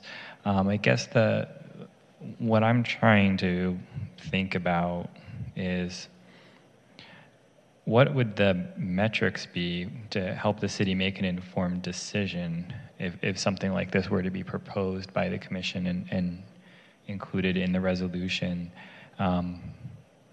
If there were security, I guess there may be less issues, so there could be an inclination to say all is good and then remove it later. Conversely, if there weren't security, how is it being checked on and being determined? So I guess that's something I just am asking out loud for everyone, what that process would be. But it is something I wrote down that may make sense. And understanding BevMo's setup and some of the other neighboring businesses, I could see why there's a need for security. So just wanted to put that out there. And I do have one other really quick question for staff. So Alec in public comments had mentioned bicycle parking, and I was just wondering, we do have a section of our code about bicycle parking requirements. So I think this property would maybe include a requirement for 3, but is that only if it's a major renovation? Would it be triggered for a project like this, or how would we? Yeah, typically, this is not even, this is a retail use to a retail use. It's just that they're adding the addition of alcohol sales. So most of those requirements aren't triggered because there's not substantial amount of work done to the building or new construction. Got it, thank you. Well, then I would just say in terms of comments that we are a pedestrian-friendly city and bicycle parking would be appreciated. It might even help draw in a few more customers. So I would just recommend that. That would probably be well served in this location. And other than that, I mean, I think I'm definitely excited at the idea of this location having a business and helping revitalize the area. I do think there's a lot of obstacles these days to opening a business. There's a lot of challenges, and the economic climate is a little bit uncertain too. So I'm just trying to figure out how we balance safety and security needs with, putting an undue hindrance on businesses. And related to that, in terms of hours of operation, I don't have a strong opinion based on the discussions we've had just now. 8 a.m. does seem a little bit early. Maybe 9 a.m. is a happy middle ground there, thinking about noise. Other than that, I mean, I'd be happy to see this move forward. I think the question is just on security and business hours, on my end at least. Commissioner Edwards? Yeah, I just wanted to dovetail on what Commissioner Lombardi was asking about with regards to security. Because the question is, what is the efficacy of security? Have we really been able to, it might make some people feel better, but is it actually providing the safety that we're asking for? So I would be curious, has there been ever an analysis by the city to say, okay, we have security, what does it do? Does it actually it makes people feel safer, but then if people feel safer, does that then make people drop their guard, and that's when they become vulnerable for things to happen? So what I'm trying to say is, in this conversation, what I'm hearing is this over-reliance on security to create safety, and I'm just curious if, having been in WeHo for a while, and just been here for 30-some years, safety is the critical issue. We focus on public safety as being law enforcement, but public safety is also what we can do from an urban design perspective, like all the other different elements that create a sense of ownership and activate, so that way, if you're the kind of person who wants to commit crimes, you're less likely to do it where you have something that's a lot of activity. And so I just made that point as a follow-up to what Commissioner Lombardi was asking, is I would lean towards, not requiring the external, but if that's something that they see the tone if they're open to doing, but I wouldn't require it, because I think we had to leave something up to the business owners, I think, to come here with the best intent to have a successful business, and I don't think they want to do anything to harm that. And so I see them taking our input and see if there's something they're open to doing, but I wouldn't mandate it. But I would say that it's something that we can come back to over a period of time, like the 3 months, 6 months, 9 months, to determine the efficacy of that. While I would like to see a larger conversation on how's that whole security system working within that whole corner. So just two quick things just in response to that. The first thing being, we heard Mr. Armstrong say that they are willing to do the security requirement as a condition of approval. We heard him say that on the record. The second thing is, like, again, to my point earlier, with the security guard, the intent isn't necessarily that it's gonna, create everyone, making them feel better. It's more of deterring on-site loitering, deterring on-site consumption of product, and also theft deterrence. Just given that this business is doing on-site tastings and doing on-site liquor consumption, it's a very different business. When you look at the business license process for cannabis businesses with consumption lounges, there's all kinds of requirements that come in. So that's. I just wanted to clarify my position on that. And I would just put it out there, is there proof that is a deterrence? That's all. It's a simple question. Is that a hypothetical? It's a hypothetical. Well, it's not a hypothetical. Is that, I mean, my background, I used to do security. And so we knew what we could actually really have an impact on and what was more about perception. And so I guess it's just the way my mind works, is just asking the big picture question, is that we're having this conversation about security and this efficacy. I guess the big question is it efficacious? How truly does it make us feel safe, and what steps can we do to actually help the community truly be safe and get those numbers down and, cut down on the theft, et cetera, et cetera, et cetera. That's all. Okay. Any further comments? But I agree. I think 9 a.m. seems to be the sweet spot. But I like what he was saying. I'm getting older, so I do like to get up really early and do my shopping. Okay. Chair, can I intervene really quick? We just want to remind all commissioners to speak into the microphone. We've been getting complaints from the CATV. Okay. Okay. I have a couple of thoughts that I'm going to, and we can, again, continue to kind of discuss this. Most of what I think I wanted to say has already been said. I did want to ask, does anybody know everyone know K&L Wine Merchants on Vine? Do we know if they have security? I go there sometimes. I don't think they have security. I could be wrong about that. K&L Wine Merchants, they're moving soon actually, but it's similar, just it's more wine focused. It's not as, I'm just curious. In any case, if you don't know, that's fine. It's just kind of an open question. I also don't necessarily want to impose this requirement, but I also want to give the business some credit. I mean, I'm a big Total Wine and More fan, to be fair, and I, have been to many of the stores. My husband and I were very excited when we found out this was coming forward, because there are 3. All of them take at least 30 to 40 minutes to get to right now. So there's really nothing else like this in the area. So in that way, I'm generally in support of it. But in thinking about 2 things, primarily the security guard and the hours, I would think, and again, as Commissioner Mato said, I'm a regular guest at the Target at Gateway, and I recently was dismayed to find that, like, if you want to go buy a thing of detergent, it's behind glass. Like, you have to have somebody unlock. That's a detergent, like a big thing, like that you would have to. You couldn't just put it under your coat. You would have to just literally grab it and, I don't know, run out or something. So not a high ticket item, but it's a big kind of bulky item, and I was surprised and a little dismayed to find that. I would imagine it would be in the store's best interest to have security on site. Again, I'm open to some discussion on this. Here's my thought about the hours. Hear me out. I actually think that if they're willing to have a security guard, that 8 a.m., I would be okay with 8 a.m. as an opening time, and there's 2 reasons why. One, first of all, that La Brea is an artery. You're not even allowed to park on La Brea and kind of the metered spots, I think between 7 and 9 on most weekdays. So the Chase Bank, I think it opens at 9, but there are other things in the area there's a McDonald's over there that opens early.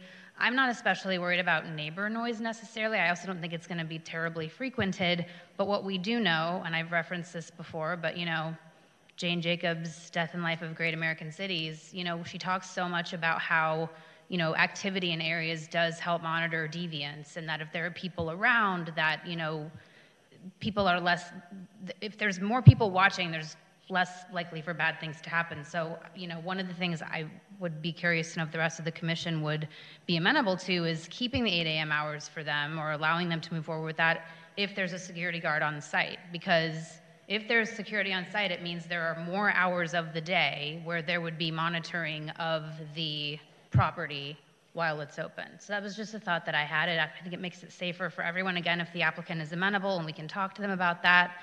But that was something that I thought about. I also, there's something else that I wanted to say, and now of course I've completely forgotten it, despite all of the 4 pages of notes that I took. I don't know that I think we necessarily need to set benchmarks in the way of, crime or not. I think, again, I do have a little bit of discomfort with conditioning that we require that they have security. I would just think it would be in their best interest the way that things are at this moment in our city. But I definitely would want to make sure that we give the applicant the ability to change that at their discretion. I don't want to make it a forever condition, if you will. I would like to make sure that they have the ability to change that and that they have permission to do that should circumstances change. So those are my thoughts. Again, I'm very much in support. I think it's going to really elevate kind of that corner and that area. People, if you know Total Wine, people love Total Wine and More. They love it. So that's a real thing, and I do think that it will kind of elevate that area. But I'm inclined, should they be agreeable to having a security guard on site, maybe with conditions that we check back in at the 6 and 12 month. I thought 3, 6, and 12 seemed like a little much, but maybe 6 and 12, and then keeping those hours. That was kind of the balance that I was thinking if people are amenable to that. So we're saying security and then a review for removal or whatever at Just the 6 and 12 month, a check-in and 6 12-month point. Yeah. With the ability, please go ahead. Yeah. Sure. Yeah, the conceptual discussion about security and whether it actually brings security, I think is really interesting because when we've mentioned BevMo and Gateway, they all have security and there's still crime. So the idea of opening at 8 a.m. and having the store be active might be actually more secure for the neighborhood than actually having security. So is an alternate to let them open at 8 a.m. so that there's a lot of more presence on the street, right, and then do a 3, 6, 12-month check-in to see if there are any issues, and then we can address it then if there are issues. I think, Commissioner Caballero, your point is well received.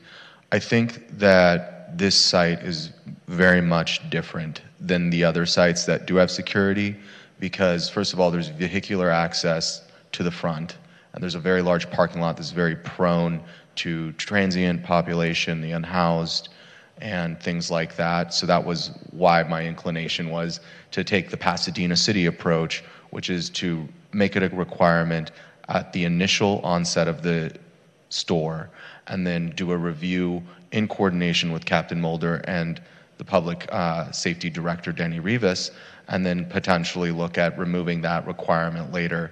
That was my inclination.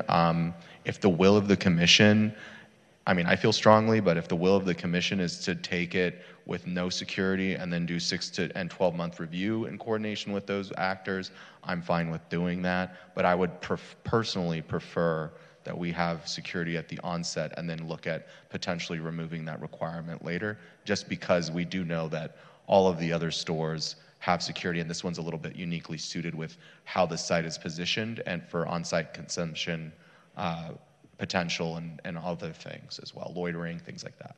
Yeah, I think the no security thing only works with an 8 a.m. opening because the idea is that we're rehabilitating that corner. There's much more presence. You don't have the small shops that really don't have much frequency, on a daily basis. So that's where I would lean with the idea that Commissioner Gregoire said, not wanting to impose any burden on the applicant. Can I ask, can I ask the applicant a question? Thank you. Again, I'm going to close deliberation clearly right now and reopen the public comment portion of the hearing. Thank you. Hi, thanks for coming back up. Certainly. So question for you, and if you don't know the answer, I don't know if Phil's still on the line, but I think you'll probably be able to answer this. So I'm curious to know, in the stores where it was not mandated, like you said, there was a Dallas store where you have security, was this in reaction to events or, conditions in the neighborhood, or was this something that you did proactively? Again, in my mind, I'd like to give you all the ability to make decisions that you think will be best for your business. I would imagine it would be in your best interest to have security, just kind of given how things are at that intersection, which is a huge artery for the city. But do you have any information on that, or do you want to speak to that at all? Let's see if Phil might. I work exclusively in California, so I don't know the situation totally in fair. Dallas, so.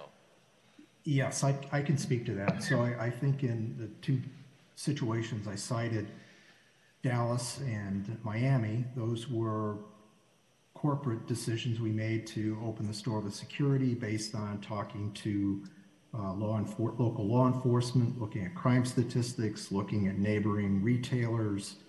And I mean, I think you used a nice term, it's in our best interest. And I believe we will have a security plan for this pending West Hollywood store, and I believe it will probably include security, on staff in the store.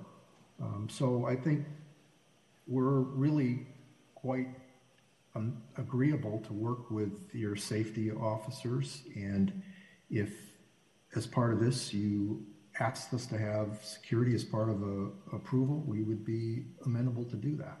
And thank you very much, Mr. Armstrong. And just to be clear, did you choose to open the stores in Miami and Dallas and have security at opening, or was this after the stores had already opened and maybe circumstances changed or you felt the need to add that? They were there at opening. Okay. And I think there's a store in Sacramento, by memory, that we opened without security, but after some aggressive theft issues, we add security, and that was mitigated.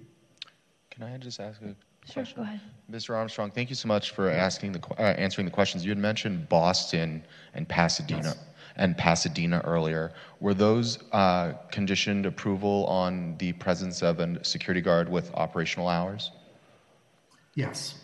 Okay, thank you. Okay, and just out of curiosity, you had said that the security plan for the store may include a security guard. Do you know at what point you would make that determination? I think we're working on it now as we kind of go through these different entitlement processes. It's a little early for us, but we could certainly get it stand it up pretty quickly. Okay, all right, thank you very much. Thank you very much. Okay, I'm going to close the public comment portion of the hearing and we'll return to deliberation. I think we're at a bit of an impasse. I think it sounds like where we're at right now is that there is openness to 8 a.m. I have a motion. Oh, okay, go ahead. Cool. And if people don't want to vote for it, that's fine. My motion is for us to require security on the onset of the business, but then to leave it open for review for that requirement to be removed as a conditional of approval, subject to the review of the director of the planning department and the director of public safety for the city of West Hollywood. Would also recommend that we let them maintain their 8 a.m. Opening hours, and that we consider also conditioning, and it sounds like they're going to do this, but just in case, compelling a conversation between the applicants and our Captain Mulder and Danny Rivas, Director of Public Safety. Can I suggest a quick amendment to that motion because I'm Sure. generally in support? Sure. I'm okay with including language that we strongly recommend that they meet with the head of public safety and with the captain of the sheriff's department here. I don't know that I want to condition it. Again, this is a company that's demonstrated good citizenship within the communities that it operates in. I think that much is clear, and I would assume that, or I would hope, I would say that, they would take it upon themselves to do that. Again, I'm flexible, but Sure. Are you okay with making it a recommendation, not a condition? We can make a recommendation, not a condition. I'm open to that. Yeah. Okay. Do we have a second to that motion? Second. Oh, look at this. We have a second and a third. And I think we do have some draft language we could read into the record just to try to accomplish the motion on the floor. I think that it's about to be covered. All right. So this is what we're hearing. Just let us know if this is capturing everything. Okay, so now I'm lost. All right, so we will add condition. This wasn't in the motion, Commissioner Mattos, but I just wanted to capture it in case, because it was in some of the deliberation, whether the commission wants, or whether your motion includes having reviews at certain periods of time. I believe 3, 6, and 9 months was thrown out, also 6 and 9 months. I think it was 6 and 12. 6 and 12. So we're talking they have to have security, and then we do a review 6 and 12. Okay. So is that the commission's? Everyone good? So cool. So the condition 3.15 added would say at 6 and 12 months following commencement of use, the Planning Commission shall receive written updates regarding operations of the business, including any law enforcement calls for service or code compliance activity. Additional reviews may be required if necessary based on the information provided. The Planning Commission may place the item on a future agenda for further action at that time to modify any of the conditions of approval pursuant to Section 19.80.060D of the West Hollywood Municipal Code, which is the section that covers modifications of permits. Which is different than amendments of permits, just to clarify. Add condition 3.16. The operator shall provide 1 on-site security guard during all hours of operation. Add condition 3.17. After a certain number of months, say 12 months of operation, the applicant may request removal of the requirement for on-site security personnel if approved by the Directors of Community Safety and Community Development. Condition 3.16, which refers to the on-site security guard, may be removed as a minor amendment to this permit. Perfect. Everyone good? Yeah. I think it sounds great. And one additional question for the motion maker. Roger read an item right into the motion at the start, which was an added condition that would make clear it was a new condition 3.4 that would require for this project to move forward that it received all City of LA approvals as well as the necessary approvals from the APC. So I want to make sure that's part of if that's the desire of the motion maker. That is the desire of the motion maker. All in, baby. All right. Oh, just 1 second. Yeah, I just have a general question. So what keeps someone from buying a bottle at 10 o'clock and then sitting in their car, the store closes, and they're hanging out in the parking lot? Does the parking lot get closed off? Well, presumably there would be access? a tow sign, like you'll be towed after a certain, if you're there, like you can't park your car overnight. I don't know. Yeah, well, because I thought when we were talking about security it was 24/7 security. So now we're talking only during operating hours, which goes back to my question, does it really add anything given the store is open? But we've passed that. But what keeps somebody from hanging out in that parking lot during the night and doing whatever, which seems to be more the issue, or am I off base here?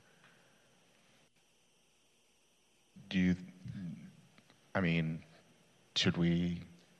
I'm just asking the question because I'm just curious. It's like what we've asked for security during operating hours, and it seems to me that we would need security more during the time when it's closed, not when it's open, because there's people there to police it while it's open. As I've said from the beginning of this, my intent was to curb on-site consumption of product when the store's open. So vis-a-vis someone walking into the store, buying a bottle of something, consuming it on site, or loitering in the parking lot. I imagine that there's some sort of on-site patrol of the sheriff's department in after hours when businesses are closed on that corner. I imagine that the business could also implement closure of the parking lot or via chains to close off the entry to the parking lot. Those are a lot of assumptions. So I was just kind of trying to understand exactly what's happening. Yeah. But given that the applicant is willing to do that, add the security, I guess we just move forward and see what happens. I'm happy to address any concerns or take any recommendations into the motion. From where I sit, I think this is something that it's a valid concern, but I think, again, like kind of after hours under the cover of night, that this is something that, law enforcement would be responsible for monitoring, but also that at that 6-month check-in and the 12-month check-in, that's something that could be addressed. I do think I'm not comfortable conditioning that there'd be 24-hour security. I think I'm already a little uncomfortable with it, honestly, but I'm going to say okay for kind of given what we've talked about, but I think that's something that we could address at those first two hearings. Great. If you're okay with that, yep. Commissioner Lombardi? Yeah, I think these are all really valid concerns, and certainly after hours could be an issue too, but it could be quite a hindrance to the business to have 24-hour security. I guess as the proposed motion stands, we would have the option to pull this item forward again and look at it. I don't know how we'd have to decide to do that, right? But there would be opportunity if we felt there was an issue to extend security later. We didn't write this in, there's some flexibility there, I guess is what I'm saying, without having to put undue harm on the business now in terms of cost and everything associated with 24/7 security. So that's my thought right now, is that it's definitely a concern I have, but I'm also not sure about imposing that on the business today. Yeah. Commissioner Edwards? Yeah, and just to add further complexity, I don't know how that whole thing is set up. I don't know if that whole entire parking lot is under one ownership, that they lease spaces and you have a shared parking agreement. So that can add to the complexity. So if we're going to put the burden on them, then how do we then move it down the line to make sure that all the businesses in that space are addressing the nighttime issue? So to put it out there, it would be interesting to get some feedback from, I don't know who we get it from, saying what is the overall theory of the case when it comes to something like that, like what's happening in other places at night. We do have, these are all, I think, fair points, and we do have a motion and we do have a second on the floor right now. I think my recommendation would be I do want to give the business credit where credit is due and know that they are going to, make decisions that are in their best interest and that protect their product, their customers, and their staff and, their property. So as it stands right now, I personally am comfortable with where things are. Again, I'm open to discussion, but we do have a motion and a second on the floor, and I think we can go ahead and call the vote if everyone's okay with that. Yes. But I want everybody to feel heard, and I want. Okay. Okay.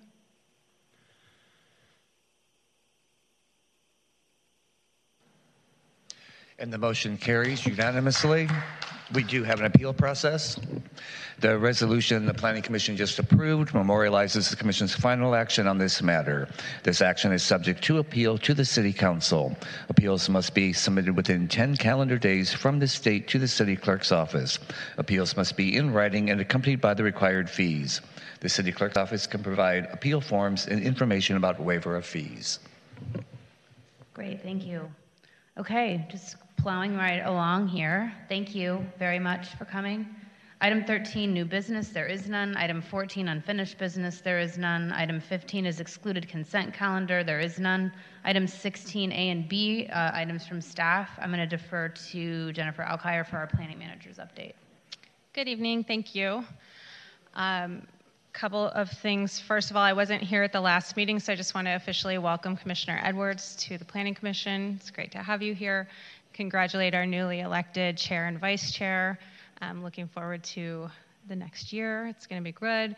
And to thank Chair Jones for all your work in the past year plus. I know that it's not easy sitting there, and you make it look easy, so thank you for that. I will go through our upcoming agendas quickly. So the next meeting we have will be July 6th. The only item on that is, the only hearing item on that is for a zone text amendment for tree canopy standards. But we will also be doing subcommittee appointments at that meeting. This is, and jump in, David Gillig, if I get any of this wrong, but this is up to the chair, the newly elected chair, to make appointments to the subcommittees. So reach out to the chair if you have interest in that. The subcommittees that will be appointed are the Design Review Subcommittee, which typically meets the second and fourth Thursday, so the non-Planning Commission meeting Thursdays. The Long Range Planning Projects Subcommittee, which meets the third Thursday of the month prior to Planning Commission. The Sunset Arts and Advertising Subcommittee, which does not have set dates, but we have been stealing the second Thursday of the month for that from the Design Review Subcommittee when needed. The 1343 Laurel Avenue Visions Concept Committee, which meets as needed, and the Climate Action and Adaptation Plan Subcommittee, I guess, which meets as needed also. So that is coming up on July 6th. And then after that, on July 20th, we will have a subdivision hearing for 1257 North Detroit. That is a condominium subdivision for a new building. It's not a conversion. We will be hearing an easement vacation, general plan consistency finding for 8445 Santa Monica Boulevard. And we will be hearing a public hearing for a 7-story, 89-unit, 100% affordable housing project at 910 Weatherly Drive. And for upcoming items on subcommittees, for the Planning Commission Design Review Subcommittee, we have on June 22nd, which is next week, 8025 Santa Monica Boulevard, which is a mixed-use project where the Bank of America used to be. And then for Sunset Arts and Advertising Subcommittee, we do not have any upcoming items. And for the Long Range Planning Projects Subcommittee, we also do not have any scheduled upcoming items. So I'm here for any questions you may have, but that's all I've got for you. Jennifer, on the agenda for design review, I noticed that it says 6 o'clock, but we received an email that also pointed out 5:30. Are we moving it back to 6 o'clock? I would defer to David Gillig. The 6 o'clock was by consensus officially changed by the commission, so it is 6 p.m. Okay, great. Yeah. Thanks. Can I ask a question, Chair Jones? Yeah, please go ahead. Thank you. Hi. Given that we have new fun subcommittees, how many are there? 5 now? 6? There's several. There's a lot. 5. 5? Mm-hmm. Is it intended that people would serve on more, some people would have to serve on more than one, or how does that work? Yes. Okay, so we could theoretically request service to 2. Okay. Yes. Got it. Just wanted to make sure. Thank you. Any other questions for staff? No? Okay. Item 17 is public comment. David, do we have any speakers? Chair, we do. We have 2 speakers in chambers. Our first public speaker will be Christopher J. You'll have 3 minutes. And he will be followed by Sam Albaz. I hope you got your name correct. Sorry. Oh, go ahead. You got my name right. Good evening. My name is Christopher. I'm a local resident of West Hollywood and also a gardener at the Detroit Community Gardens. And I just wanted to request a line item in the city budget for the community gardens whenever you guys do that. That would be awesome. Thank you. Thank you, sir. And our final speaker will be Sam. Sam, you'll have 3 minutes.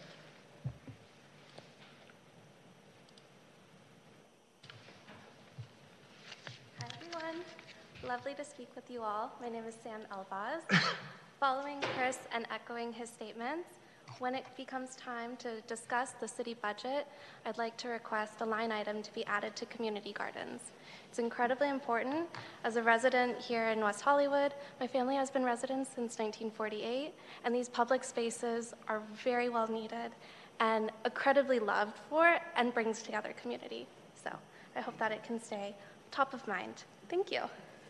Thank you. And Chair, that was our last public speaker. Great, thank you. Item 18 is items from commissioners. I just want to make a quick note. I don't usually do this, but I just want to say, because I know you're leaving, we are the Planning Commission, which is land use and community gardens are pertinent to that. But please come to the next city council meeting, which also meets in these chambers. Check the date. I don't know when it is. Sorry, That's I don't. Monday, June 26th. Monday, June 26th. Please do come and make a comment. The city council does determine budgets for community gardens. So appreciate you coming out and waiting this whole time to speak on it. Your passion is clear, but I would really encourage you to go to city council where your voices can be heard. You're also welcome to send a comment to the person listed on the agenda packet for city council in advance of the meeting. But again, please do come out and make your voices heard. I encourage you to do that.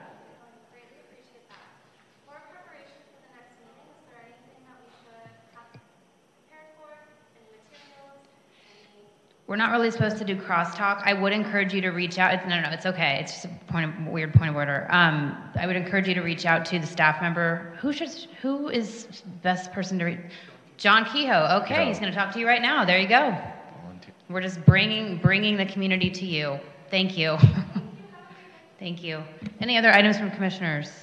Commissioner Copeland. Thank you, Chair.